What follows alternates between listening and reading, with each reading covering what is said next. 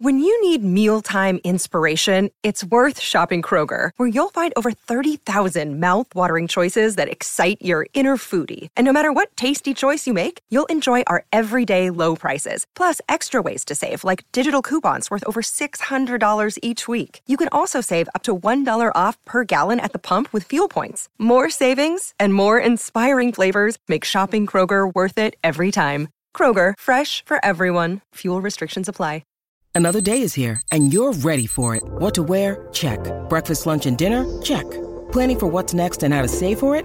That's where Bank of America can help. For your financial to-dos, Bank of America has experts ready to help get you closer to your goals. Get started at one of our local financial centers or 24/7 in our mobile banking app. Find a location near you at bankofamerica.com/talktous. What would you like the power to do? Mobile banking requires downloading the app and is only available for select devices. Message and data rates may apply. Bank of America N.A., member FDIC.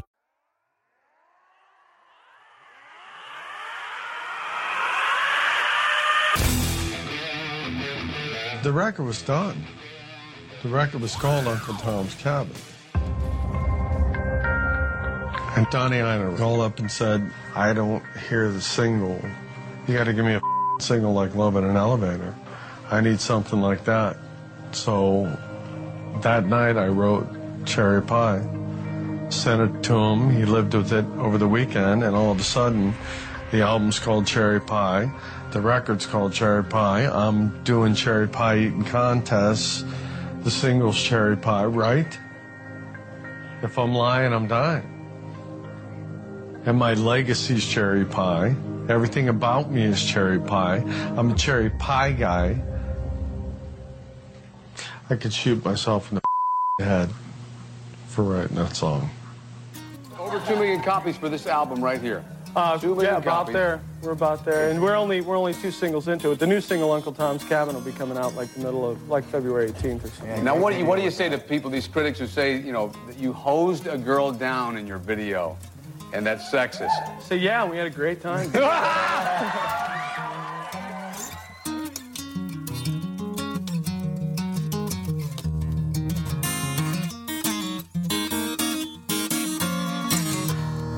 So this is the Cherry Pie Roundtable, and we've got on the line, we have Stephen Michael from the Growing Up Rock podcast. Hey, Stephen. Hey, what's going on, fellas? And we've got Wally Norton, the Wally Gator from the CGCM TXV podcast. Hey, Wally. How's it going? And we've got Beauty. And we've got Craig Smith from the Pods and Sods Network. Hey, Craig. Hey. And we have the Wadzilla, Ian Wadley from the Rock and Metal I like how I go Combat. last. Why? Because I'm Black Irish, you fuck. All right, here we go. Ready to do this. Wow!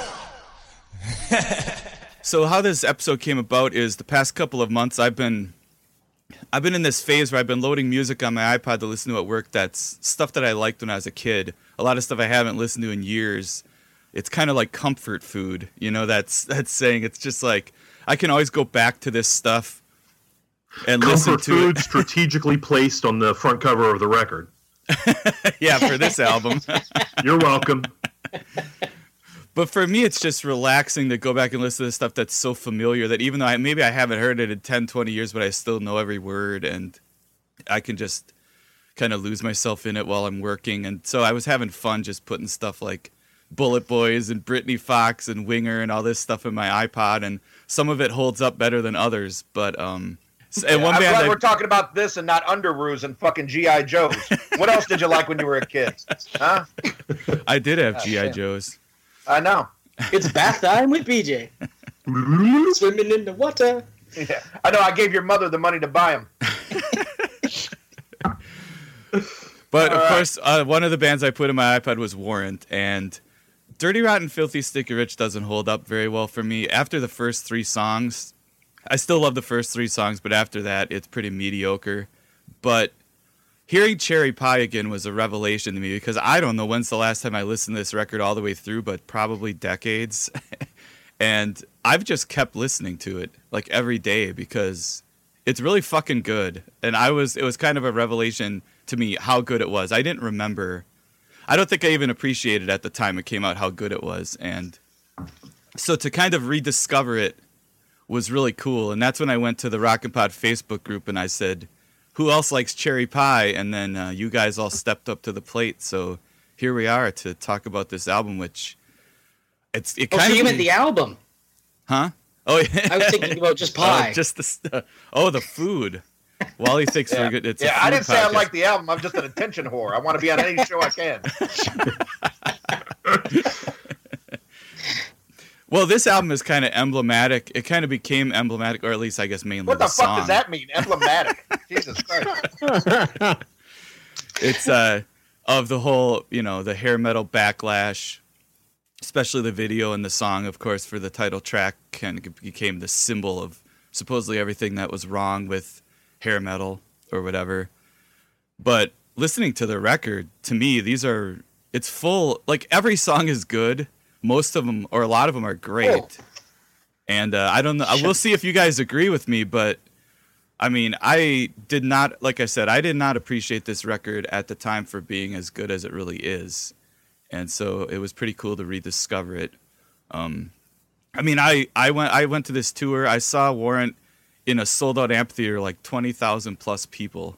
That's how big they were, and it was Warrant, Trickster, and Firehouse. So yeah, so what do you guys remember about this record, or how does it hold up for you? Maybe we should start with Craig. Why me? Because I'm going alphabetically, remember? This is... I think that I did appreciate this record when it came out. This record, probably more than any other, is like the symbol of, friends getting their first cars and driving around and just fucking around. Like, this is probably the number one album that we listened to during that time. Right out of high school, I was DJing dances with a friend of mine, always playing stuff from this. And I think that this album kind of rises above everything else in the genre. And we did an episode on Jani Lane, a tribute episode, years ago. And I just think that he's so incredibly just unappreciated as a songwriter. And he's kind of just always got a great knack for a melody. And this album is just perfect representation of that. And the albums beyond this, you get it as well. Just great memories of this record. Yeah, I agree with all of that. So how about Ian Wadley? What do you remember about this record? Well, I pretty much agree with Craig, if that's your real name. I mean, he hit the nail on the head. This album came out when I was 16. And this was constantly in the Alpine system in my 77 Grand Prix, and driving to high school keg parties and shit like that. And it was a notch above a lot of the other shit. I think cock rock was getting very, very saturated at this time. You got shit like fucking Steelheart and everything was a copy of a copy of a copy, getting real watered down. But I think what does make the songs stand out on this is the songwriting of Jani Lane. And I really wouldn't call it, I know they got lumped in. You would see this shit on Headbangers Ball, but to me, this is barely hard rock, let alone metal. I mean, this is like the catchiness of Huey Lewis, but the look of Bon Jovi. Not that heavy, but just good songwriting, and I think that's why it does hold up. This was the first Warrant that I bought. I liked the songs that I heard off the first album, but not enough to go out and buy it. But this one, man, when I heard Cherry Pie, I was like, oh, shit. And, at 16, all you want to fucking do is get drunk, get laid, and, it was singing to me. This album is definitely talking to little kids. It's not talking to adults. And it's fun. It was a fun listen to this. And I was happy to go back and revisit. I mean, it's not all... you're talking like it's a revelation. Bitch, this ain't Abbey Road. It's Cherry Pie. But, it's fun. It's a fun album and a testament to Jani Lane's songwriting talents. Well, what I meant by revelation is, for me, I didn't remember. I bought this album the day it came out. I'm sure I listened to it a lot back then, but I didn't remember, or like I said, maybe even realize at the time how good it was. And so that was the revelation part, was just like, oh yeah, well, holy shit. Little known fact, this came out on September 11th, 1990, which officially makes this the second worst thing that happened on September 11th. It came out on 9/11, right? Yeah, but no, it's a fun record. All right, so Steven, what are your memories of Cherry Pie? So Cherry Pie was the second record for me with Warrant, because I'm a few years ahead of you guys in age. So when you were talking about rolling around listening to this record in your car with your buddies, that kind of happened for me on the first record. So I was already into Warrant when this one rolled out. And part of what drew me into hard rock and heavy metal was, the over explicit sex, the hot chicks. I mean, all that. Who doesn't want to do that when you're 16, 17, 18, 19? And I had just moved to Atlanta. So I had just turned of drinking age. I was hanging out in clubs. I mean, it was, this was prime time for that kind of music. So I really, really drew to this record like right off the bat.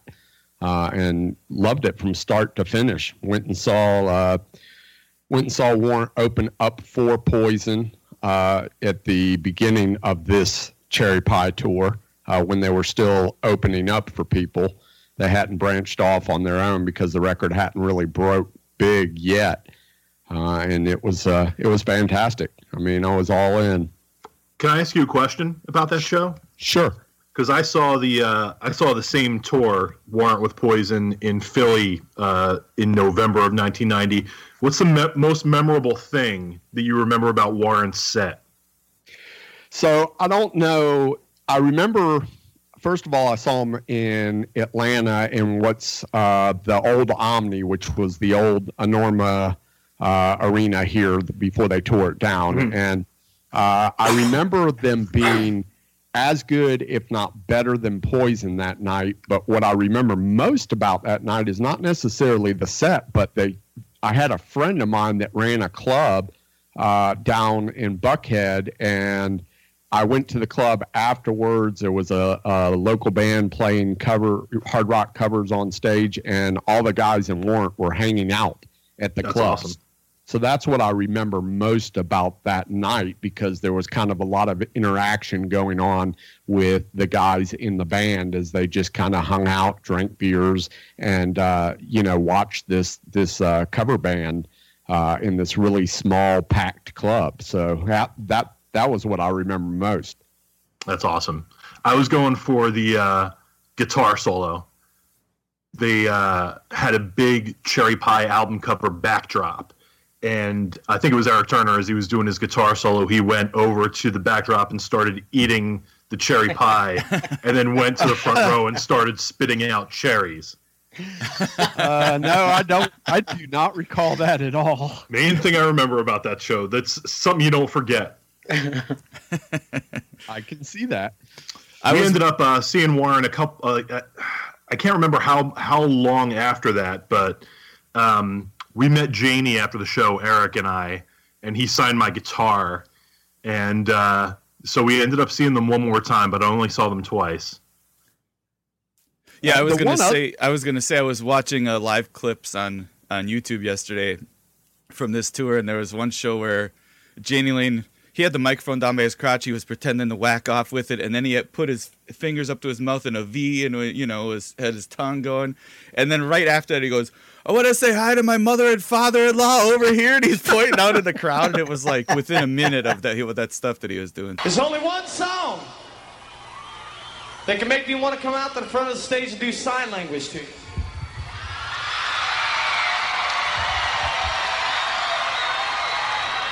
How about this one?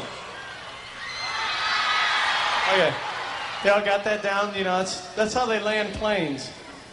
You go, there's a stewardess on the ground who wants to... No, anyways. All right. I had something that I was going to say that was very important, and you know what? I just remembered what it was. And that is that this state of Louisiana... Now, I know y'all think I'm feeding you full of bullshit, but I'll tell you what. I just got to say something real quick. I don't want to get too far into this, but I want to say hello to my mother and father-in-law who are sitting over here.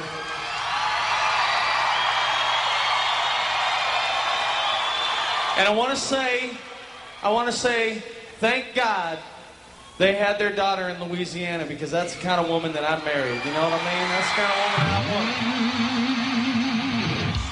Hot damn! Is there a lot of is there a lot of the live stuff from that era on YouTube? Well, that was a whole show. Really? I'm not sure where it was, but yeah, that was they have the whole show, like when they were headlining. Like the same thing that I saw. One of the reasons I was watching is because I could swear I had a memory of that on Mr. Rainmaker that Janie was playing guitar too, and they had 3 guitars and it sounded so awesome. But then when I saw that show, he didn't play guitar, so I don't remember. I don't know if my memory is even correct or not, but I swore that he had a guitar too during that song. Yeah. But yeah, I guess you guys are making me jealous. I only saw him twice, and never with Janie Lane. I saw him once with Robert Mason. And then I saw him just the other week at the gas station, and I said $10 on pump 10. But yeah, I missed all this shit. Yeah. All right, I guess Wally hasn't told us his cherry pie story. Well, I did get to see them twice. I got to see both with Janie. Saw them open for Motley Crue at the Buffalo Auditorium. Sometime would have been 1990. Only thing I really remember that really sticks out in my mind, we were way up in the rafters, and the lights went out. Canadians, for opening bands, Canadians are so laid back and almost non-complacent, and half the time they don't show up until the headliner goes on. I was never like that. I wanted to see every band that opened. And it just blew my mind that when the lights went out, the surge of the floors, they just rushed the stage. I had never seen anything like it for an opening band. That really stuck out in my mind. And then I got to see them headline at an sold out amphitheater, just like you, BJ, later in '91. And if I'm not mistaken, and maybe they did this every night, I don't know, but I was told it was the last night of the either of the tour or that leg of the tour with Trixter and Firehouse. And it started early. It was a summer night, so I guess Trixter went on, completely daylight. Well, Warrant were, I guess, at the back getting their catering for dinner. They then walked out on stage during Trixter's set and sat down at the front of the stage eating their dinner while the band was performing behind them. They're passing salt and pepper back and forth and just having a conversation right at the front of the stage.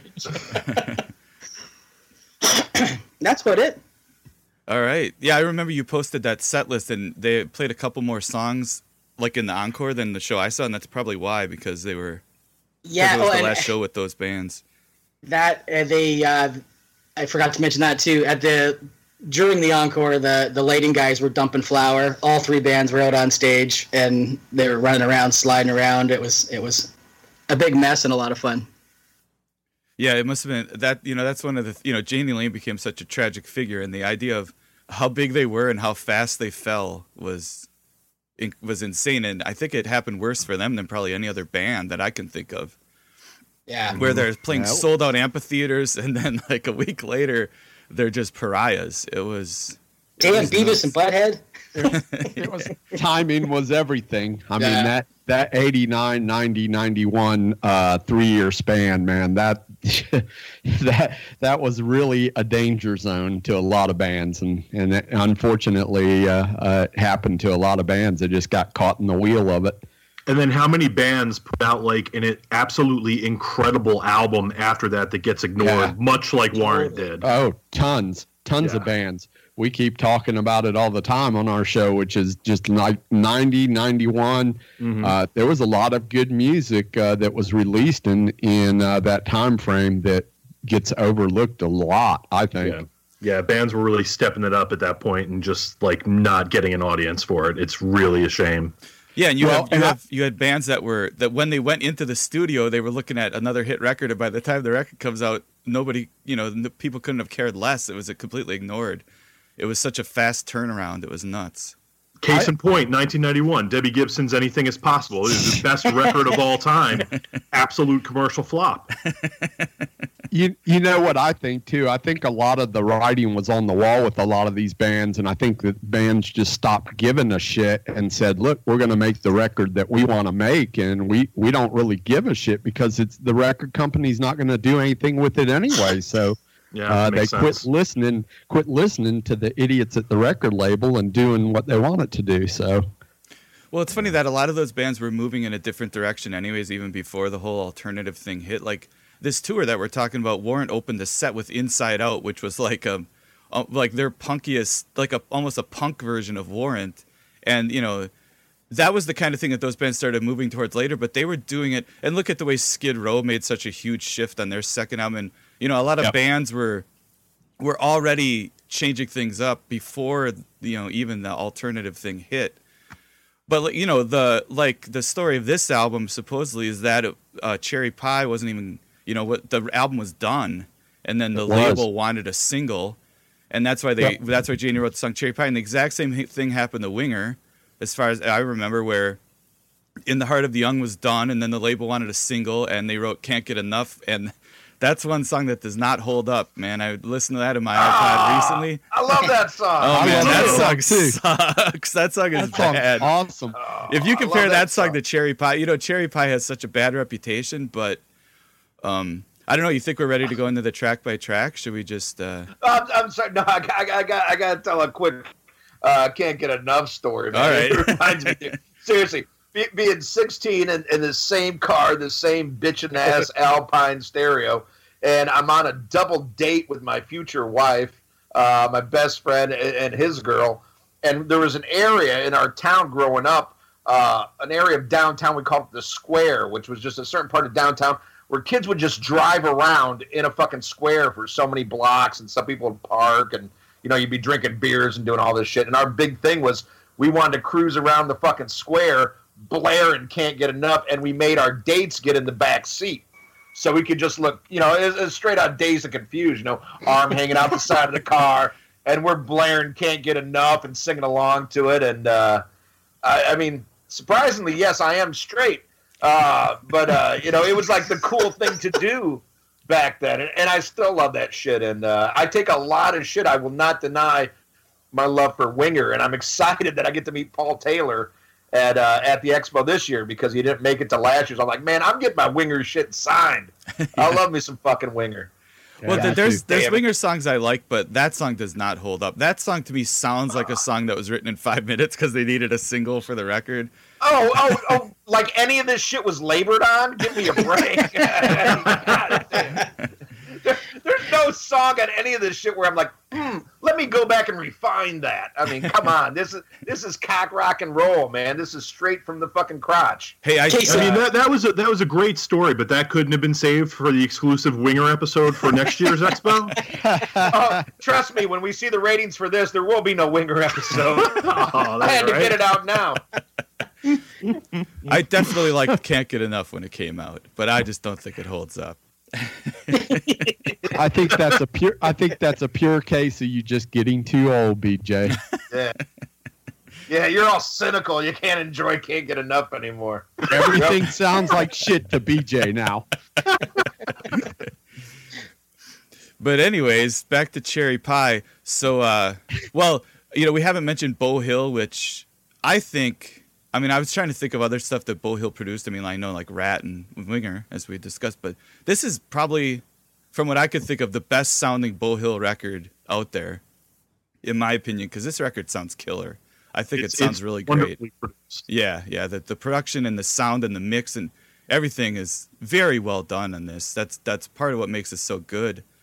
But you know, I think Ian brought up the guitar players, and that's one thing that I don't think anybody really gives a straight answer on, but on the double stop, Mike Slamer said he played more on the first album than on this record. He remembers playing a lot more on Dirty Rotten Filthy Sticky Rich, and the production on that record is not so great, even though that's Beau Hill too, yeah. Right? And you know, Joey Allen was on the double stop too, and he kind of limited how much Mike Slamer had played, and I mean, I think it might be it was more guitar solos on this record than anything else. But I don't really know, who to believe or what to believe. But the Eric and Joey went out there on the tour and played everything. So I don't really. I guess some producers get hung up on. Well, it probably takes a lot longer to make a record with certain guitar players than others, and the producers probably love bringing somebody in like Mike Slamer who could just knock it out really fast and not have to do a million takes. I don't really know, but hey, maybe they had a poker game. I mean, the thing is, there's no shredding here. So how bad do you have to suck to not be able to be on a fucking Warren album? It's like, I think I could ghost on a Warren album, and I'm like the worst rhythm player ever.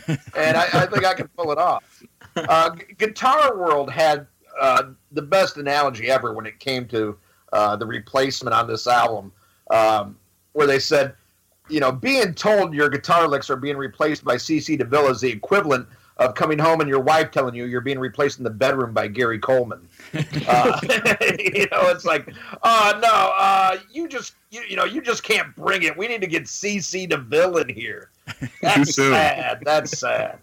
Well, that's not fair, Ian, because that song was recorded after the record was done, and Joey and Eric were in a golf tournament, so they couldn't make it back into the studio. Yeah, you could have come up with a better story than that. We were at a fucking golf tournament. I mean, Jesus Christ. I mean, like I was trapped in the jungle on safari. It's like, that's why it had to be CC. Oh, this is terrible. I feel bad for Joey Allen, man. That's terrible. So one thing that is so impressive about this record is pretty much what it seems like it's about 99% of the songwriting is Jani Lane. He didn't need Desmond Child or Diane Warren or anybody. He wrote everything almost, and like we've been talking about how good the songs are, and it's all Jani, and including this the first song in the record, which Jani really hated. But I just think it's sad. I watched a couple of interviews with him, and he was so vilified in the 90s, especially for this song, that he just came to despise it.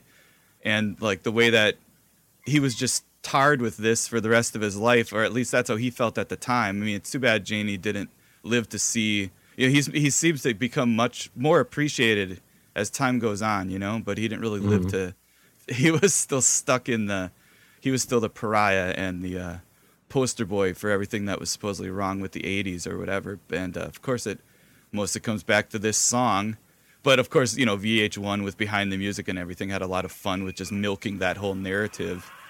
But as far as this song Cherry Pie goes, for me, I think it's a really fun song. It's a nice riff, and what I really appreciate listening to it in the earbuds is the arrangement and how they were really creative with the way the song is produced and put together. I love when the second verse kicks in and it's just like the "We Will Rock You" drums for the first couple lines, and all the little "oh yes" that are under there, and like the "I Scream You Scream" bridge is so great. Everything sounds so good on this record. The "Swing It All Night Long" part, like there's a lot of different cool little parts in this song. It's a lot more than just a simple just let's write a single song. They at least were really creative in the studio, and they seem to have had a lot of fun putting this together, and I'm sure Craig appreciates the key change at the end, where they go up at the end of the last chorus. Love it. It's the second best key change right behind Crazy Crazy Nights. Wow, you set such high standards. Come on, that's a hell of a key change. And also, so the video for this song, of course, is famously maligned and whatever. But did you guys know the guy? Can I barge in here for a second? Yeah. Had you guys seen this video on MTV? Because I didn't. I didn't see this video until that Cherry Pie VHS came out. I saw it. Yeah. I don't know. I had missed it. I remember them premiering this. Oh yeah, I'm sure I saw the premiere. Yeah. It's just one of those I never caught. You missed it on the wrong channel. I might have been. I read every single issue of Metal Edge, so like I was following Warrant before the first album even came out, and I remember in Metal Edge for Cherry Pie. I don't know if you guys read Metal Edge, but they used to have a track by track with the band for these albums before they came out. So you would read the guys in the band talking about every song on the record, like a month before the record even came out. So They would get you really hyped up for when it was going to come out. I like how you said you used to read Metal Edge. Metal Edge was like fucking Tiger Beat. It was all fucking posters. No, there was plenty to read in there. I loved that magazine.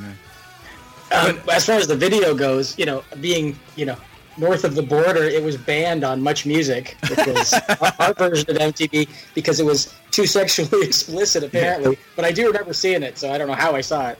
Well, one thing everybody talks about is that they were hosing her down, but if you watch the video, they're not hosing her down. I don't think they ever show the band and her in the same shot. So there's a shot of the guys with the fire hose, then there's a shot of her with water, but they're not actually hosing her down. They just made it look that way, But everything you see is they were even hosing her down. I saw, it's in that Bang Your Head book where he says that the fire hose peeled her eyelids back, and that's a crock of shit because if you watch the video, it's more like they're throwing a pitcher of water on her than hosing her down, from what I remember. So. There's a bunch of bullshit about this video, but the guy who directed it, Jeff Stein, is the same guy that directed You Might Think and Don't Come Around Here No More, which are like two of the more memorable, kind of iconic MTV videos that I can remember from the 80s. This is pretty memorable. Well, yeah, of course. But I mean, those were more like the artsy MTV videos. Award-winning, yeah. And he directed... This one's memorable for a whole lot of other reasons. You're goddamn right it is. Yeah. It's a fun video, though. There's a lot of funny little cuts that they do and lots of little jokes. And it's a lot better than its reputation, I think. But that guy also funny directed enough, These Every Little Dreams. Step is still my favorite Bobby Brown video. This would be my second. I prefer Humping Around. My favorite is that song from the song from Ghostbusters 2 that Mark Striegel reminded me of when he was on No Shame. There's that Bobby Brown song. I didn't even remember that song existed, and I was like, oh yeah, what's that one called? The On Our Own. Yeah. Yeah, all you guys are veterans of No Shame, right? Yeah, everybody on here was. Ian had the worst taste of everybody, I think. hey, we're all podcasters. We have no fucking shame at all. What was that pop song by that British guy that you picked, Ian? I think it was a British guy. It was fucking horrible. I don't remember what it was. I don't know, Montel Mr. Jordan. Can't get enough. Oh yeah, hey, Montel Jordan, that shit rules. All right, so I don't know. People have chimed in, but is there anything anyone else wants to say about the song Cherry Pie? Yeah, I have something to kind of just throw out there. So, you were talking about how this is the song that kind of vilified Janie and all that. How much differently do you think things would have gone if this wasn't the single and this wasn't on the album? I mean, obviously, hair metal, quote unquote, for lack of a better term, is, approaching a death knell at this point. Like, do you think that, there was a chance for Janie to kind of go on and be like a respected songwriter in his lifetime? No. Without this song, this would have been like the second fucking Trickster album. I mean, this album is nothing without Cherry Pie. Not saying that it's my favorite, but I mean, obviously this is the one that pushed him over the top. It's so goddamn catchy. Because look at the era they came out. It's all about looks, and this wasn't even a good-looking band. I mean, look at Janie Lane, great songwriter, and I firmly believe the uglier the artist, the better the music, because they can't rely. And coincidentally, the uglier the podcaster, the better the podcast. Oh. Yeah. Well, why do you think I get so many donations? It's for a fucking facelift. It ain't for fucking the expo. But I mean, seriously. I mean, look at Janie Lane. It looks like Underdog. Fuck cousin Jerry from fucking Give Me a Break. Jesus Christ! Hey, man, I calls it like I sees it. But don't get me started on Jerry Dixon's fucking eyebrows. What the fuck? And the white leather just made it all stick out. Like, tone it down a little bit. But I mean, this is nothing without fucking Cherry Pie. I mean, it's catchy, and it's like him trying to do his pour some sugar on me, and hey, he did better than fucking Read My Body, so I got to give Janie Lane some credit there.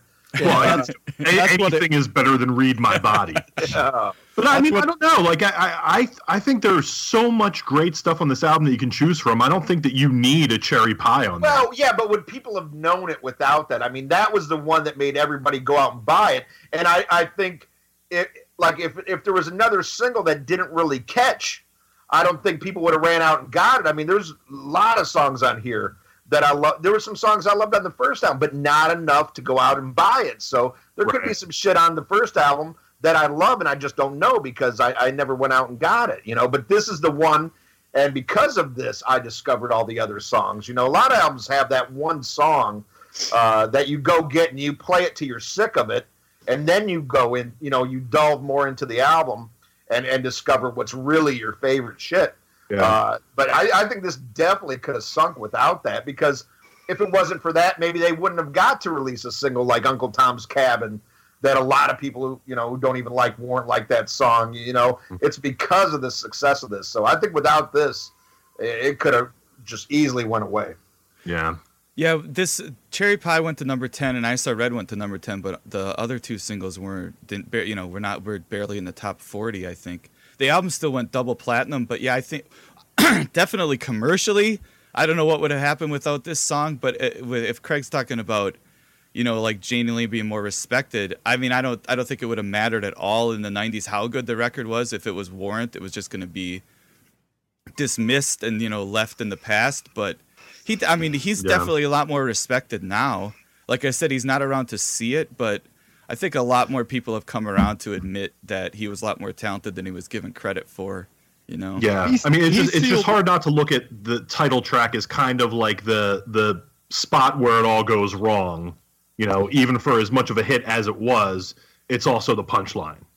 I think he sealed his fate as a songwriter in the early days of the band when the image was basically locked in with party atmosphere, poison type situation. From then on, he was locked into that. So it wasn't going to matter what he did unless he did like some sort of fucking Michael Bolton turnaround where he was hard rock on one record and then all of a sudden becomes this different person. But that wasn't going to happen. He was locked into that image from the early days in the Sunset Strip clubs. I mean, that was the image that they portrayed, and that's too bad because you guys are, you're all right. I think we're in agreement that the melodies that this kid wrote were fantastic. Oh yeah. I'd like to throw in I'll counteract some of your guys' opinions on this. I don't necessarily think that the album would have done much differently had Cherry Pie not been on the album, not been the name of the album. I think there's so many great pop metal tunes on here. To me, Uncle Tom's Cabin is my favorite Warrant song ever. But I think it got the biggest push at the beginning. And then, the timing of that record and the timing of the grunge movement, I think any one of these singles, obviously the cheesiness of the video. Well, you think that because you're fucking Canadian. If I had free health care, I'd be optimistic too. Jesus Christ. But also, I mean, I still think it would have charted as well. I do. I love Cherry Pie. I love the song. I love the album. But yeah, I was gonna say it's not a bad song. In the end, exactly. Too. Also, it's not a bad song, and if you're gonna take this song seriously, I mean, give me a break. It's just supposed to be a fun song and a fun rock and roll song, and that's what it is. I mean, like Ian said about there's no metal on this record. I mean, yeah, most of this record just sounds like classic rock radio. There's so much 70s sounding stuff on this album, and it's all so well done that and I when I was early 80s, I think these guys, they're more like a Night Ranger. Night Ranger wasn't really metal, but it was just good, hard rock and roll, and that's what this is. But everybody had to dress the part because it's the MTV era. Yeah. Like Bon Jovi. Bon Jovi was never fucking metal. No. But they dressed the part because that's what you had to do, and you got pretty boys in the band, and you do all this. But when it comes down to it, they owe a lot more to Night Ranger than they do Judas Priest. Exactly. Yeah, they toe the line between hard rock and then the other side of hard rock headed towards metal, but they toe the line between hard rock and almost a kind of a power rock, power pop, whatever you want to call it. AOR. Sure. Yeah. A-OK. Well, this is like POR. This is teenager-oriented rock, I guess. Yeah. You know? It's funny how we keep saying they, but really it's more he. It should more just be saying he. Yeah. Speaking of, like, look at the next song, which, well, should I start? I guess, should I start us off, or does somebody else want to start us off on talking about Uncle Tom's Cabin? Be a fucking leader. Take charge. All right. This is your idea. Live with it. So, Uncle Tom's Cabin, of course. Now, Janie claims that he wanted to call the album this, and so I was thinking about. It's really odd to me to name this song Uncle Tom's Cabin, considering the subject matter of the novel called Uncle Tom's Cabin that is a classic and very famous. And now, when I was thinking about that, the imagery, a lot of the imagery that this song evokes reminds me of both Huck Finn and Great Expectations. Like, there's scenes in those books of, like, these nighttime encounters in the woods with these unsavory characters. And I was thinking, did Janie read these books in school and just mix them up? And when he was writing, when he called this Uncle Tom's Cabin, was he thinking of Huck Finn? Because it makes no. I was thinking, just call it Uncle Ned's Cabin or something. Why Uncle Tom's Cabin? Because of the book. Like I was saying, it's like, I read the Diary of Anne Frank, baby. I mean, why would you call a song after a book that's this about the horrors of slavery? It was a huge anti-slavery novel. Like before the Civil War, I think it was it's like a really important book historically.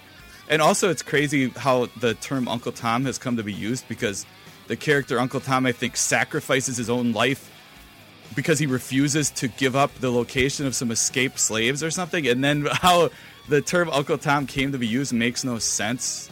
How what it means, in like the slang version of it. But anyways, yeah, I think you're overthinking a fucking Warrant song. I'm definitely overthinking it, but it's just so weird that it's called Uncle Tom's Cabin, considering the book. I don't get that. It's unfortunately named. Yeah. Like I said, Uncle Ned's Cabin. Sounds great, flows very well. Just use a different name. But I don't know. I don't know if Janie Lade even knew which book he was naming it after, honestly. But beyond that, Uncle Ned, I'm just thinking of Ned Flanders, and that's just not working for me. Well, Andy, just put him Uncle Mike's Cabin. I don't care. Just why call it Uncle Tom's Cabin? So I don't care. My recollection of this song is that it was on dial-in MTV often in the afternoons, and by far at this point it became my favorite Warrant song for sure. And I think it was probably their heaviest song really at this point, because I don't know that they have any songs that were heavier than this one at the point. It's a killer song. It's a killer song, and it sounds so, like we've been talking about the production. I mean, it sounds amazing. The arrangement's amazing. It's a great song, but just the tie into the book is just weird for me. But yeah, it's awesome. Highlight of the record. Yeah. But can you imagine if the record was called Uncle Tom's Cabin? I mean, what the hell kind of album title is that, too? And what would the album cover have been? Yeah. Oh, looky here. That would have been more controversial than the Ballad of John, Yoko, and Harriet Tubman. So we gotta just thank God for Jerry Pie, I guess. Yeah. Well, I saw Joey Allen say some other album title, "Quality That You Can Taste" or something like that. I saw that somewhere, that was a working title for the record fucking before ridiculous. Cherry Pie. Well, who else wants to talk about Uncle Tom's Cabin? Well, I mean, I'll just say it's an incredible fucking song. Yeah. And the band and guitar has to be noted that's Jenny Lane's brother, Eric. Right. Eric Oswald doing that intro. And just a beautiful, beautiful little bluesy take there. And, this is around the time you see the blues really creeping in to the cock rock. That was the new trendy thing. Like, oh, now we are bluesmen. A better example than Rise to It. Oh, yeah. I love Rise to It, damn it. A lot of people talk Sorry. a lot of people talk about great blues players. They bring up Bruce Kulick. But no, I mean, Cinderella was definitely going the bluesy route. You know, it was definitely a trend, and maybe something to make men dressed like women seem a little bit more manly is to play the blues. But a great song is a great song, and this one is definitely a testament to how great Jani Lane's songwriting was, and I think he had a really good voice too. I mean, like I said, he wasn't the best look dude, so he had to compensate for that shit, and he did it with great songwriting and a great use of melody. I think that's definitely his strongest points. And I'm going back and listening to this album, I'm thinking like, damn, he had a really good voice. And just the little twists and turns you hear in the songs, and the different melodies. It's like that's what really set him apart from a lot of cookie cutter shit that was coming out at this time. And don't get me wrong, there's some cookie cutter shit on this album, but we won't get to it in an hour. I had marked on the calendar getting drunk today. I'm covered to like 10 o'clock Central Standard Time. But no, man, it's a great song. Like my co-host Ralph Vera, that is like the metal guy. He hates the cock rock, but he loves this song because it transcends. It transcends whatever little box you want to put it into. Yeah, it's got something for everybody. It's got something for everybody. Yes. And you talked about the acoustic intro, and one of the things that I love that I don't recall hearing from any other hard rock band at this time is that they intertwined a little bit of banjo in the background with that acoustic intro that Beau Hill played, and I think that was awesome. Yeah, that's cool. Yeah, definitely added to the song. Yeah, and besides the name Tom, the lyrics are awesome, and like the story is really well told, and it's a hard thing to pull off, I think. But it's really cool. The lyrics are great. It's kind of predictable. Like you can kind of see where it's going, but it's really cool the way it tells the story in the song. And it's a very cool song. He's very successful with it. Yeah. And it was like, I don't know if it was brave, but it was definitely a strange, I mean, it could have gone either way. It could have been a disaster, so. Mm-hmm. And when the guitars kick in, it's like, that's the heaviest shit they've done. It's awesome. Absolutely. Yeah. If that doesn't move you, man. Oh, it's so good. Yeah, the soft, loud. That's used very effectively a couple of times on this record. Yeah, dynamics. So the next song, I Saw Red, to me, this is great songwriting. And, for me... He hates I Still Love You, but he loves this. For me, the ballads... You hate I Still Love You? Yeah, what the hell? That's the first I heard about that. Oh, great. Thanks, Greg. You're welcome. Yeah, I hate bluesy shit like that. I don't. Yeah, that song's horrible. Bluesy. Oh yeah, I forgot you hate Led Zeppelin too. No, well, I hate Since I've Been Loving You, which is great. It's horrible. It's one of the 5 Zeppelin songs I like. Well, I Saw Red doesn't resemble those songs in any way because it has melody. Jesus Christ, BJ, keep it on track. Come on, I Saw Red. Well, for me, the ballads... Don't forget this album's a revelation to him. Ian doesn't like big words. Like gymnasium. Well, I was going to say, for me, the ballads on the first album do not hold up. I mean, I guess that's the best way to describe it, is they don't hold up. But this song really holds up. It's way better written and way better recorded and performed than everything. And to me, it's like an Eric Carmen song or something from the 70s, but a great arrangement. Beau Hill, the work on this album sonically is really great. But one thing about this song that stands out for me is the "Burn 1,000 Candles" line is really horrible.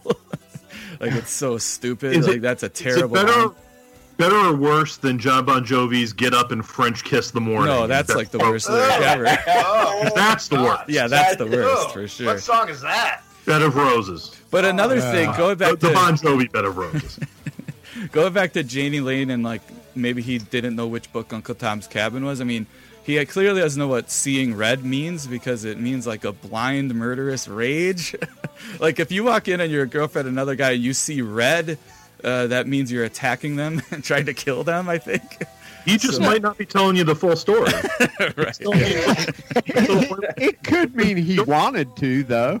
Yeah. That's not like the image that the song conveys. I don't think. What color is Betrayal?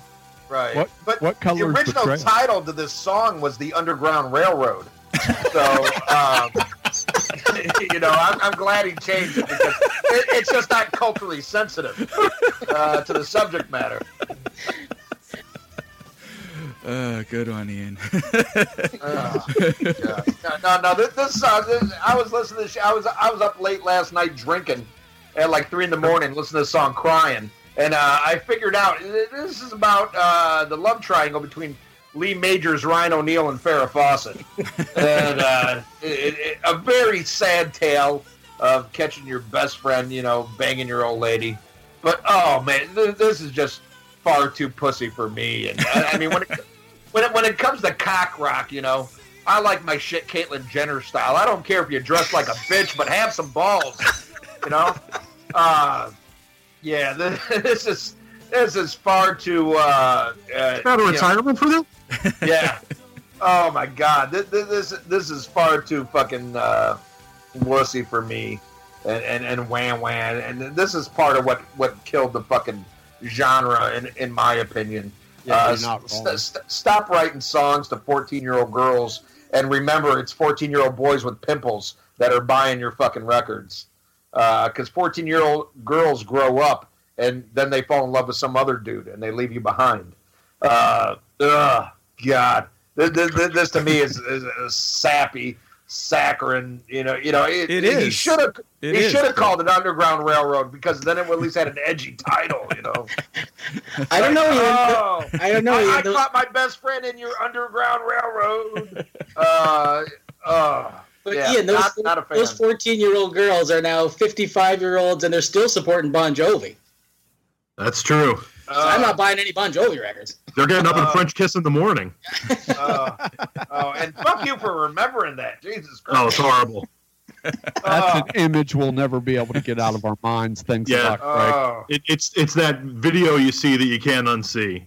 But it's BJ's life and his podcast, so we'll let him defend this fucking song. I don't even think I Saw Red is the best ballad on the record, though. There are 2 ballads on this record.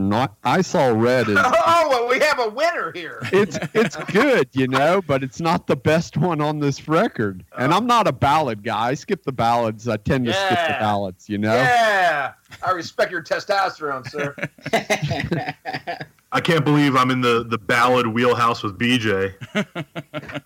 I wish they would have. That's a better title than Uncle Tom's Cabin. I'm in the ballad wheelhouse with BJ. I feel a side cast coming on. Yeah, somebody gets sucked off. Oh. I think the sequencing in the album it's too early. They should have flip flopped this in Better Roses. Yeah, I can see that for sure. Yeah. Hello, Pantheon Podcast listeners. Christian Swain here to tell you more about my experience with Raycon earbuds. Our family now has 3 pairs of Raycon earbuds around the house, and my wife just grabbed a pair of the Headphone Pros to replace some headphones from a company that was double the price. And yes, she loves them. Now, if you haven't pulled the trigger on a pair of Raycons, or even if you have, but you're in the market for another pair because they're just that good, well, now is the time to check them out, because they just launched their upgraded model of the best-selling everyday earbuds. With Raycon's upgraded everyday earbuds, now you also get active noise cancellation, ergonomic design, and multi-point connectivity that lets you pair with 2 devices at once. New quick charge function, 3 customizable sound styles, plus awareness mode. Available in a variety of vibrant new colors to complement any and all skin tones. I even have a pair of earbuds in a cool green color. I have tried just about every earbud known to humankind, and these Raycons are fantastic. Seriously, if you've been wanting to check out Raycons, there truly is no better time. You're going to ask yourself why you didn't check them out sooner, and Raycon offers a 30-day happiness guarantee. So what are you waiting for? Go to buyraycon.com/Pantheon today to get 20% off your Raycon order, plus free shipping. That's right, you'll get 20% off and free shipping at buyraycon.com/Pantheon. buyraycon.com/Pantheon. Yeah, I think Joey Allen didn't play on this by choice. Well, there's a lot of bad ballads that came out of these bands, but I don't think this is one of them. I think this is really well done. I think it's I think it's well done. The done. lyrics, Yeah. and the heavy bridge. There's a heavy bridge that's awesome too. Can you give us a little bit of it? Hum a bar too. How for does us, it would you go? please? I never thought it would end this way. Yeah, it's awesome. I don't know. I think it's a great song. Anybody else want to say anything about I Saw Red? Yeah, I was fucking pissed that I saw them twice and they didn't play it either time. Right. They didn't? I don't. No, they didn't play it. Why? Because you wanted a chance to go to the bathroom? Right. They're playing it nowadays. Well, and then there was also a single that was an acoustic version, and they had two videos. They had the normal video, and they had the video for the acoustic version too. In a graveyard. Yeah, it's just Janie with an acoustic guitar wandering around. I prefer the album version because I think it's, like I've been saying, it's great production and it's really well done. So yeah. So the next song, Bed of Roses, this was definitely one of my favorite songs when the album first came out. It's just a great pop song, kind of a basic verse, but the chorus is great. Nice hook on the chorus and another nice bridge. That's one great thing about Jani Lane's songwriting is he's always got nice bridges and everything in the songs too. He goes the extra mile with the songs, and so yeah, that's about all I have to say about Bed of Roses. It's got a great, catchy chorus. Good melody. Yeah. Mm-hmm. I gotta say though, they fucking lose me here. This is like Cock Rock Pearl Jam. Another song about the plight of women. Oh, this poor girl. I don't want to hear that shit. I want to hear some fucking Cherry Pie shit. Oh my God, this to me isn't that good. And it always reminds me of a Budweiser commercial that was out at the time when he says, "On a bed of roses," and I believe the next line is, "Not underneath some motel light." Beneath. Or beneath some motel light. But to me it sounds like fucking nothing beats a bud. Nothing beats it. Nothing beats it. Nothing beats it. The one and only. Nothing beats it. The clean, the crisp, the cool. The king of beers. Nothing beats a bud. Nothing beats the king of beers. Nothing beats a Budweiser. Nothing beats a bud. And I'd always hear that "nothing beats a bud" fucking in the background of my head, I don't know. BJ, was the point to get fans of this record to talk about it? trying to figure out what's going on here. No. Like I said, I'm just a whore. I just wanted to show up and get my name out here. Rock About Not Bad podcast on iTunes and Podbean. Don't worry, and the testosterone's coming back for the next couple. Okay, but yeah, this one, that's where he kind of loses me when he gets into the love of my life girls and stuff like that. Get back to the sluts. Get back to the Cherry Pie stuff. I can't wait to hear the edited version of this podcast. I love this song. Yeah, I think it's great. Yeah, it's a well-written pop team. I enjoy it. What are you guys drinking? Just curious. Mountain Dew. Coffee. Water. Fucking bitches. Wally, what are you drinking? Goddamn, tell me you got a Molson or some shit. Come on now. I got a whiskey and water, actually. All right. Chasing it with an Elsinore. I like that. Nothing better to do in an ice storm. Well, I said Bed of Roses was one of my favorites when it came out, but I wouldn't rank this in the top half of the album at this point. Now it's a good song, but I think I appreciate the quality of some of the other songs more, than I did back then. But it's definitely one of the more catchier songs on the record. But it's not as deep, and it's not macho enough for Ian. There you go. He needs songs where he can assert his manhood. Yeah, it's catchy like fucking Pink Eye. All right, is everybody done talking about Bed of Roses? I know Ian is. So. He better be. Right. On to Sure Feels Good to Me. Yeah, so I Googled it. Oh, looks like I got my balls back! and it took two guys in Kingdom Come to bring him back.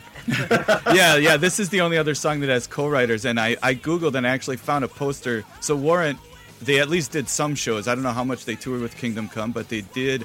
I found like a flyer where it was a Warrant Kingdom Come show. So I guess that's probably where this song came out of. Is they toured together, or they played some shows together. I'm not sure. But yeah, to the guitar player and bassist from Kingdom Come co-wrote this with Janie, and like if you compare this record to the first album, like this is a song that's similar to So Damn Pretty, but it's just way better, I think. It's way better. And there's so much 70s about this song. Like it totally sounds like this song could be on a Nugent record from the 70s, like no problem. You could just stick this on Cat Scratch Fever and it would fit right in.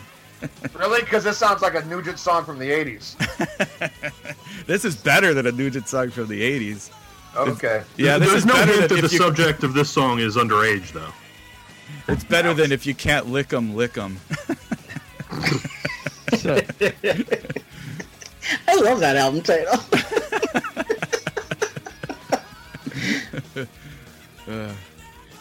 All right, who wants to talk about Sure Feels Good to Me?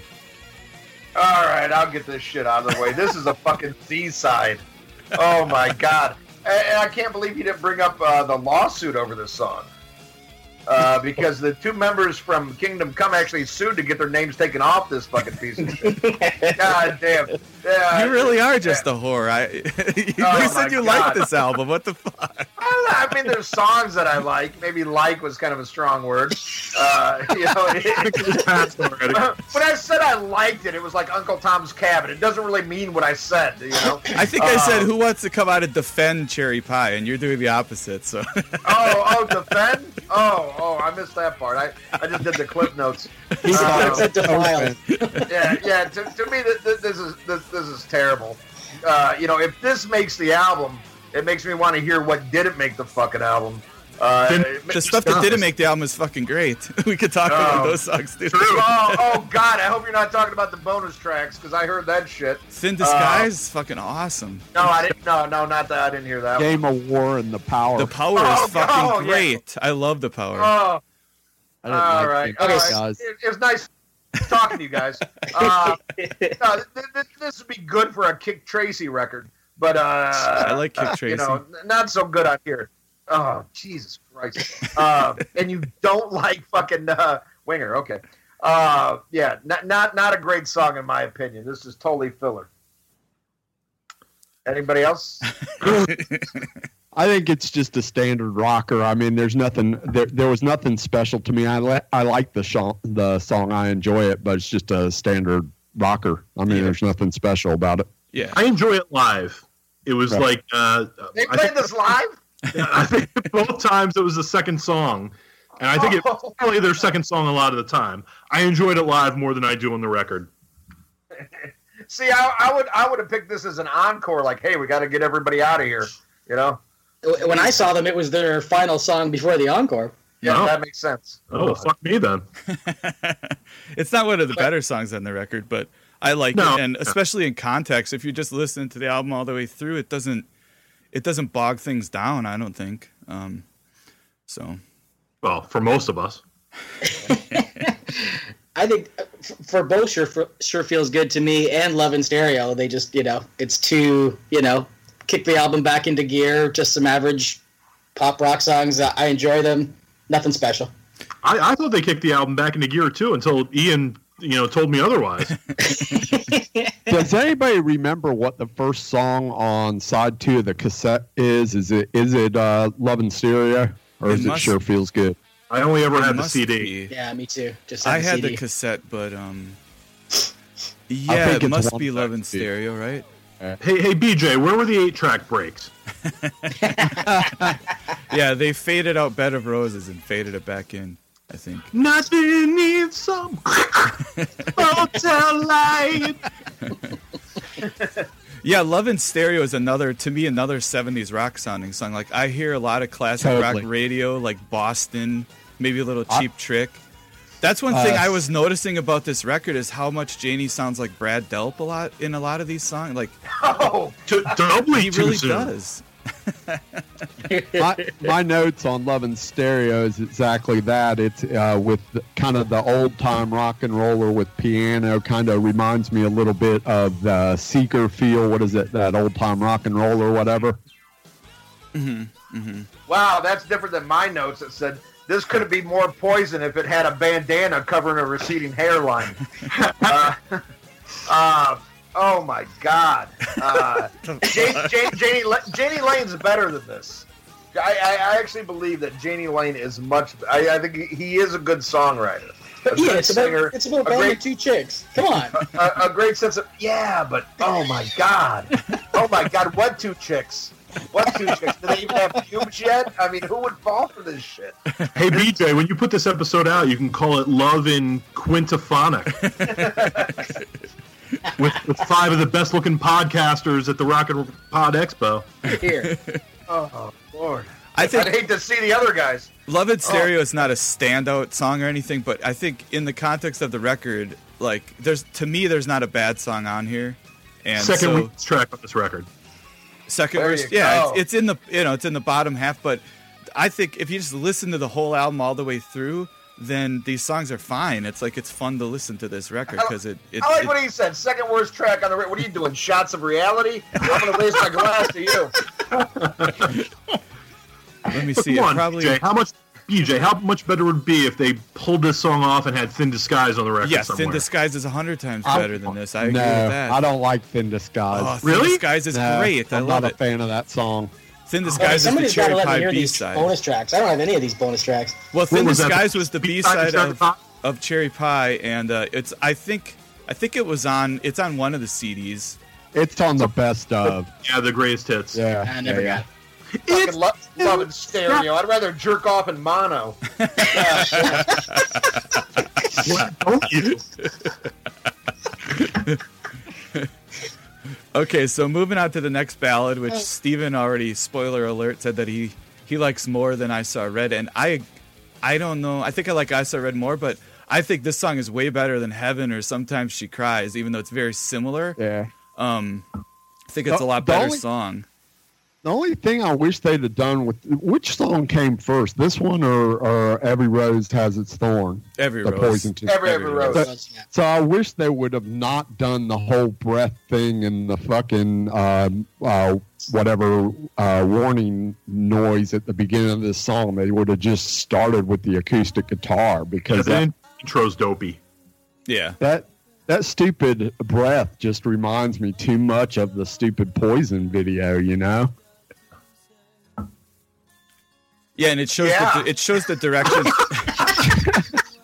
It shows the direction things are going because this is almost exactly like Heaven, but it wasn't a hit because by that time, I guess, the fickle members of the record buying public were just moving on from stuff like this. And so this was supposed, even though, they released I Saw Red before this as a single, but obviously this is the Heaven of the album, and but it wasn't a hit, so. Strap in, everybody. Get ready for an Ian Wadley meltdown. Yes. hey, this one has sentimental value, okay? Oh, my God. This was mine and my future wife's song, okay? Congratulations. We met around this time, this came out. We started dating in 90. And, she said, this is my song to you. I was like, oh, great, Blind Faith. I guess that's why you didn't see the divorce coming. Oh, my God. Yeah. Sentimental memories of this. I do think it's a good song. I do think it's a good ballad. I would probably say it's the best ballad they did. I can't help thinking back to being a fucking sophomore and dating my future ex-wife and baby mama and hearing this song. But I do think I think it's much better than I Saw Red. I think it's much, much better than I Saw Red. Is it their best ballad? I'm not sure. I think I would give that to Bitter Pill. I think would be their best ballad.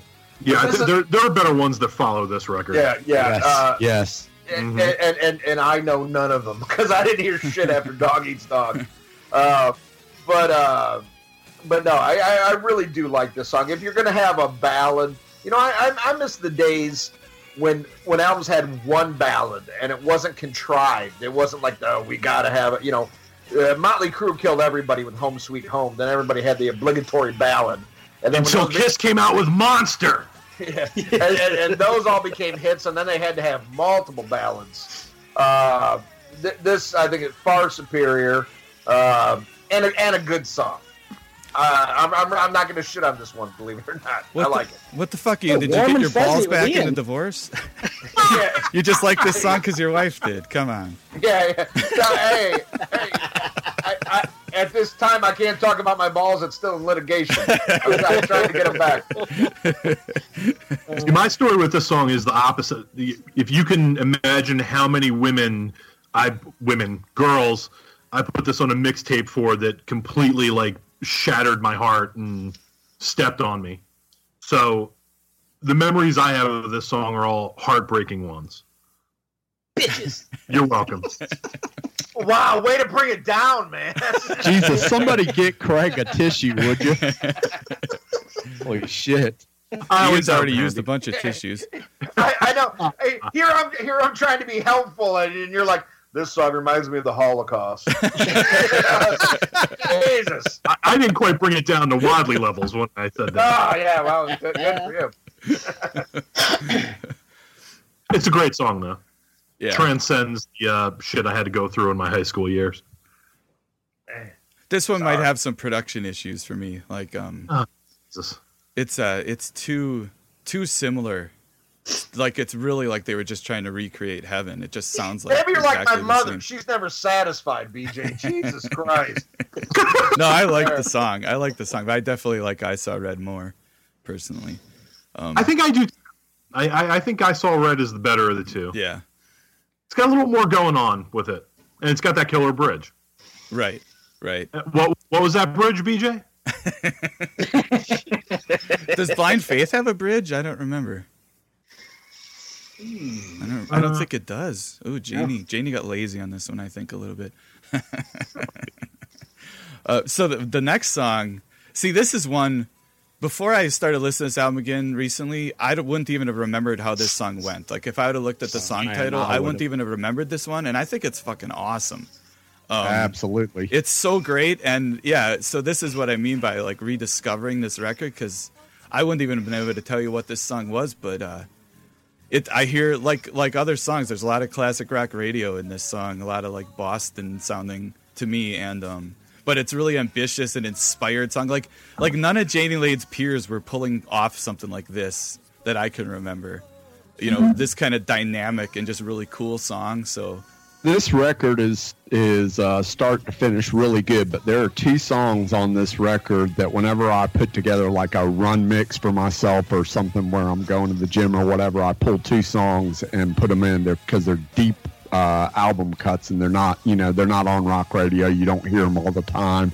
They didn't do videos for them, and this is one of them. Song and Dance Man. I love this tune. Well, it's not often I agree with you, Roxy Blue fans, but goddamn, this is a good fucking song. Could be my favorite song on the album. Definitely an album track. But this again is a testament to the songwriting of Janie Lane. Well written, well sung. Right. And I think it transcends genres. I don't think this is, something you would necessarily, out and write like a cock rock song. It's just a good rock and roll song, and definitely the hidden gem on this album. I really, really like this one. No hate from me on Song and Dance Man. It's a bit of a different song. It's not the cookie cutter, right? Hair metal pablum that we were getting by 1990 from a lot of bands, for sure. I love it. That end piano bit is very cool. It kind of dissolves into that dreamy kind of breakdown at the end. It's awesome. Right. And I was thinking about how the classic rock radio, when this album came out, they would have played the shit out of this song if they knew it existed. This to me would have been huge on the radio. And a lot of people who weren't fans of Warrant would have been like, holy shit, I think, if they would have heard this song. I agree, and that's, unfortunately by this time in radio, you're really getting into the, the programmed, You know, this is a single. This is what you're pushing. And this is exactly why on my radio show, that's right, Wadzilla World, only on craniumradio.com. Oh, that's why you're on. 10 a.m. Central to 3 p.m. No, I do a thing where you can request a band or artist, but not a particular song, because I like to pick a song where, you know, you might know, like, the hit single from this band, and like, I don't like that, so it kind of clouds your judgment to that whole band, where I'm going to try to pick something where, even if you don't like that band, this song might, you know, make you, you know, give them another chance. And I love to play shit like this. And, like, you know, somebody requested Warren on my show. This would be a song I would play. Because, you might not like Heaven, you might not like Cherry Pie or some shit like that, but check out Song or Dance Man, you know. Yeah, awesome. There you go. Check out my show, Saturdays. Cranium Radio. Okay, so the next song I would say is my least favorite song on the record, but I still like it. Really? Yeah. You're the only hell your mama ever raised. If you just listen to the record straight through, like I've been saying, then this song is fine. It's good. It's fun. It doesn't bring the record down. I don't want to skip it, but it's so. But if you're shuffling through the directory and this comes up first, yeah. Yeah, it would be my least favorite, but I still like it. And it's very 70s rock sounding. Like if you compare this record to the other record, like this is so much better than a song like Riding High or whatever that so that's definitely why the quality is really raised on this album from their first record for sure. Well, hit it, CC. I mean, this is definitely this is like a Poison type song, but I think it's catchy as fuck. Man, I really like this song, and I would take this over Bed of Roses, Sure Feels Good, or Love in Stereo. I think this is just a good classic rocker. Disconnect this guy. Okay, bye. Okay, I am officially drunk now, so that might have something to do with it, but I dig this song. Oh, God bless you. Oh, he likes the album more as he gets drunker, I see. Can we start over from the beginning again? I saw Red is Beautiful. It's a sad song. This is good. This is an all right song. Really, you guys? Nobody's feeling this but me, huh? I don't dislike Wally, it. Of course you dig it, you fucking Canadian. Like, everything is beautiful if you're from Canada. You know, it's me too. I like Wally. I'm gonna get drunk with Wally. We're gonna do shots of maple syrup and whiskey. Hey, I'll bring down Maple Crown Royal. Hey, It's at the liquor store, man. I like this guy better than any of you. All right. I like it. I think it's right in line with something like Love in Stereo. I mean, it's standard rocker. There's nothing special about it. Yeah, it's bottom tier for me, but I don't hate it. It's I don't know, strange. The backing vocals are strange to me. Yeah, true. This might be one of the. You're the only hell. Yeah. It's just I don't know. Something about it doesn't sit right with me. Your mama ever raised. I set it up for you, buddy. To me, this is a song that starts with a title, then you write the song. That's what it feels like to me. No, that's absolutely how. Yeah, I can see that. And a little bit of a little bit of Genism on that Ray. Oh yeah. All right, so we go from my least favorite song to probably my favorite song on the record. I mean, come on, Mr. Rainmaker. This is an amazing song, and like I was saying, I swore that I remembered Janie was playing guitar on this song too, and like it was really killer live. Like they just fucking killed it live. But then when I went and watched videos, he wasn't playing at some of the other shows, so I don't really know where I got that memory from or if it's correct. But I mean, this song is a testament to how talented he was, and how much more inspired he was as a songwriter than some fucking hack like Adam Levine or these fucking guys now.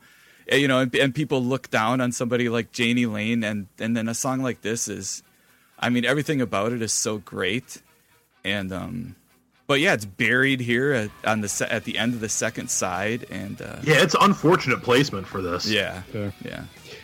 I like it. It's a great song. Again, though, it's like him ass kissing chicks again. It's like he's really catering. It's to the girls who are going to like this. And if you look at his like love life, he picked women like Trump picks people for his fucking, his cabinet. He picks like the worst fucking people, but he sings their fucking praise. I'd love to see the Jeannie Lane significant other bingo card that made the rounds. Yeah, exactly. I'd like to see the ones that didn't make the cut. Jesus Christ. But it is a great song, though. I really do like this one. This is another one I would play for somebody who, you don't like, the singles and stuff like that. Check out Mr. Rainmaker. Lyrically, it's a little namby-pamby, but it's got a great hook. You can sing along to it. It's a good rocker. I like it. Yeah, it's for me one of the best crafted songs on the album. Right up there with Uncle Tom's Cabin. I really enjoy this one. Yeah, I love it as well. This is the second one of the two tunes that I pull off this record. Yeah, I Deep figured Out that. Cuts. Yeah, I'd be good at the gym, actually. Now I'm going to add that to my workout playlist.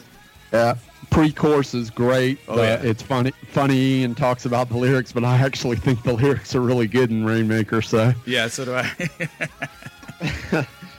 Okay, then.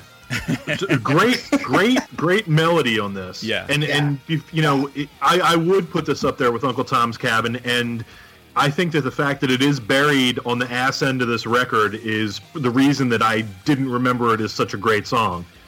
And it's definitely the one that I rediscovered the most by going back and listening to this. I probably haven't listened to this album in full in 15 years. Right, yeah. But yeah, great song. And it's pretty heavy tune. Yeah, it is heavy. Pretty heavy. I swear, the reason it always stood out for me was because of seeing it live. I think that's when I really was like, holy shit, because it's buried at the end, and I probably had barely even listened to it. But then because they did it, I looked at the set list of the show I saw, and it was like the third or fourth song they did in the set, and it was just killer. So then they close out the album. Now, I think this is a tribute to Aerosmith and Train Kept a Rollin', how that's the last song of Get Your Wings, right? I don't understand why they did this this Blackfoot cover at the end of the record. One thing I was thinking of is if the album was done before they had Cherry Pie, then this would have been the 10th song. It would have made it 10 songs. But why not put fucking Thin Disguise on here for the 10th song? I don't really get why this song is on here. It just seems pointless. Well, I did learn that half of our panel doesn't like Thin Disguise. Yeah, that's true. Well, I don't even know Thin Disguise. You wouldn't like it. Why in the fuck would you bitch about Train, which is an amazing fucking song by Blackfoot? Yeah, but why is it on Cherry Pie?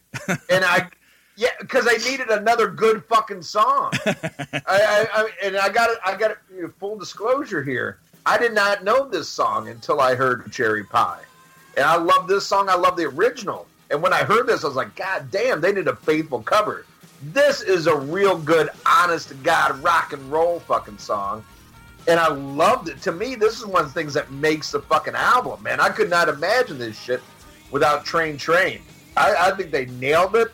I think it's a great song. I'd take this over any of that fucking Sure Feels Good, Love and Stereo, fucking goofy fucking bubblegum shit. This is, fucking, oh God, Train kicks ass. I just don't, it's a B-side.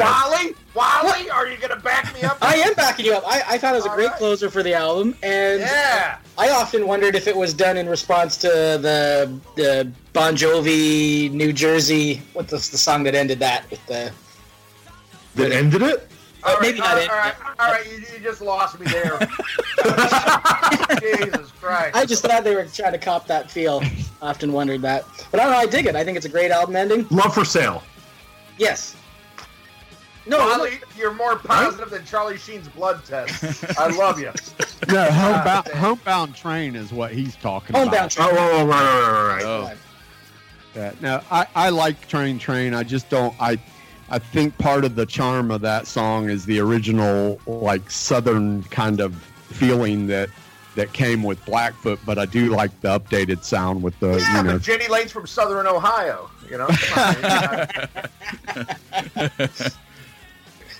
Come on, he hates black people, too. He called the song Uncle Tom's Cabin, for Christ's sake. Well, then the real end of the album is Ode to Tipper Gore, which is really hilarious, and I love that they included I got a story about that. Yeah, well, the way it's edited together is really funny. They obviously had so much fun with it, and I love the way some of the clips come back like a second time in the whole thing. And yeah, it's hilarious. And to call it, I want to hear you scream the hair off your nuts. Yeah, you love this. You love this. It's hilarious. It really is. You bitch about Train, but you like this. Don't get me wrong.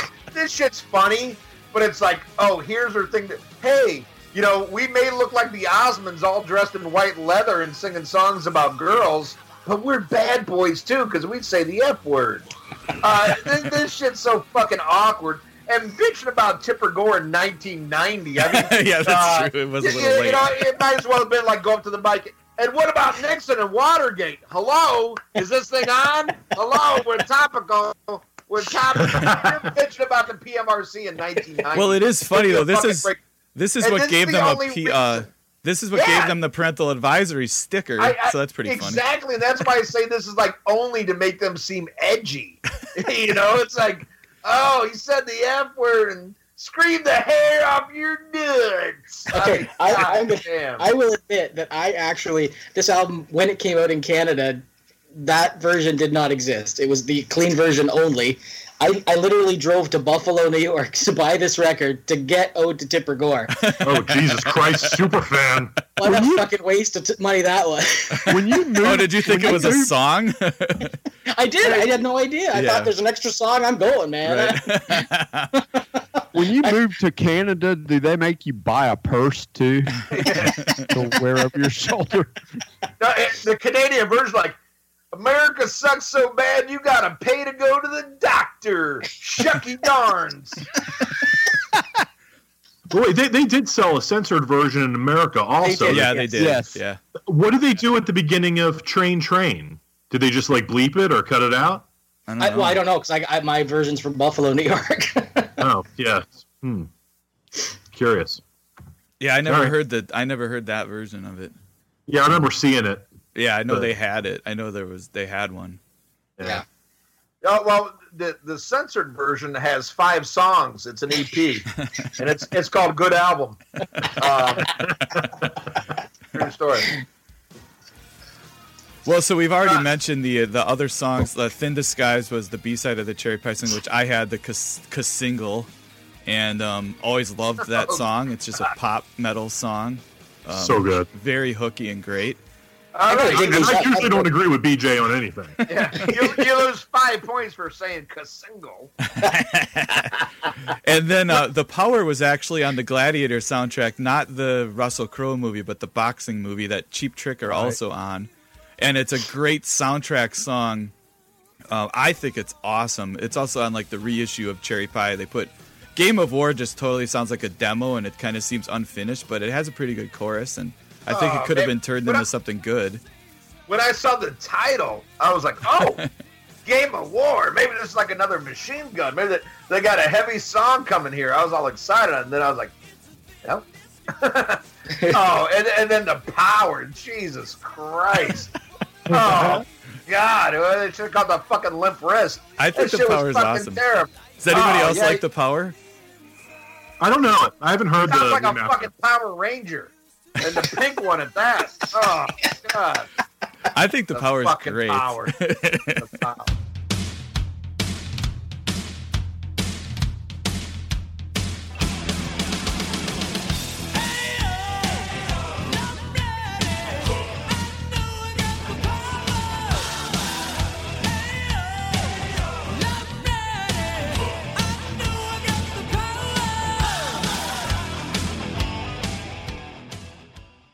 Let's kind of hit the Ode to Tipper Gore thing. Like, I listen to it now and it's like, it's kind of, does this really need to be here? Like, it's edgy when you're 17.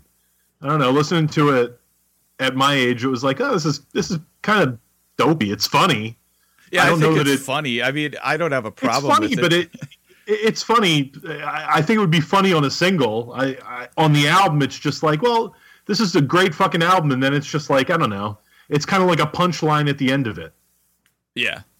Oh, so you didn't scream the hair off your nuts? Okay.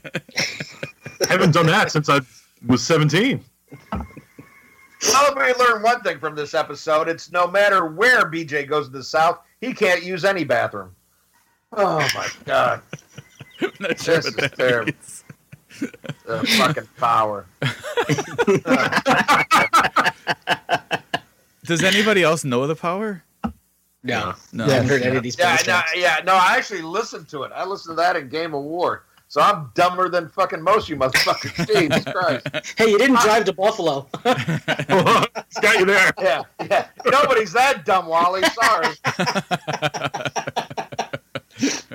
We were supposed to be doing this episode with people who liked the album, but everything's like an iTunes agreement. I just click OK. I don't read all that shit. They're like, yeah, whatever. I'm there. Well, I'm glad you were here just for the Underground Railroad joke alone. It was worth it. Oh, all right. Somebody appreciates my racist humor. All right, so I guess to sum things up, I mean, we pretty much said all that needs to be said, right? Does anybody else have anything they want to say about Cherry Pie? Or, I mean, we all... Yeah. Oh, yeah, no. I want to hear all of you scream the hair off your nuts. Oh, yeah. She's my cherry pie. Put a smile on your face. 10 miles wide. Looks so good. Bring a tear to your eye. Sweet cherry pie. Yeah. Swing it to the drum. Swing it to guitar. Swing it to the bass in the back of my car. Ain't got money. Ain't got no gas. But we get where we're going if we swing real fast. I'll scream, you scream, and I'll scream for her. Don't even talk 'cause you can't ignore her. She's my cherry pie. Cool drinking water, such a sweet surprise. Tastes so good, make a grown man cry. Sweet cherry pie. Oh, yes.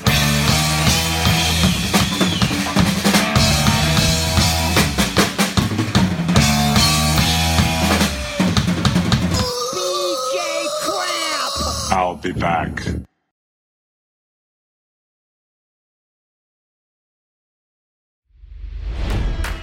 It's NFL draft season, and that means it's time to start thinking about fantasy football.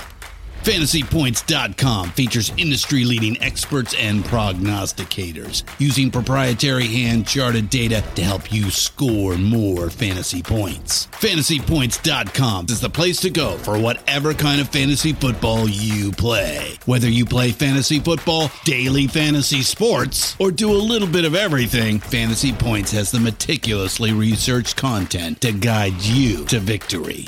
And why wait for the fall? Fantasy Points also covers the new spring football league, the UFL. Join the guru, John Hansen, Scott Barrett, Joe Dolan, and other massive names in the fantasy football universe with an exclusive offer. Use code Pantheon for 15% off any Fantasy Points package, including the all-in package, with access to every article, tool, and data nugget that Fantasy Points has to offer. That's FantasyPoints.com and code Pantheon for 15% off at Fantasy Points. FantasyPoints.com, code Pantheon. Score more fantasy points.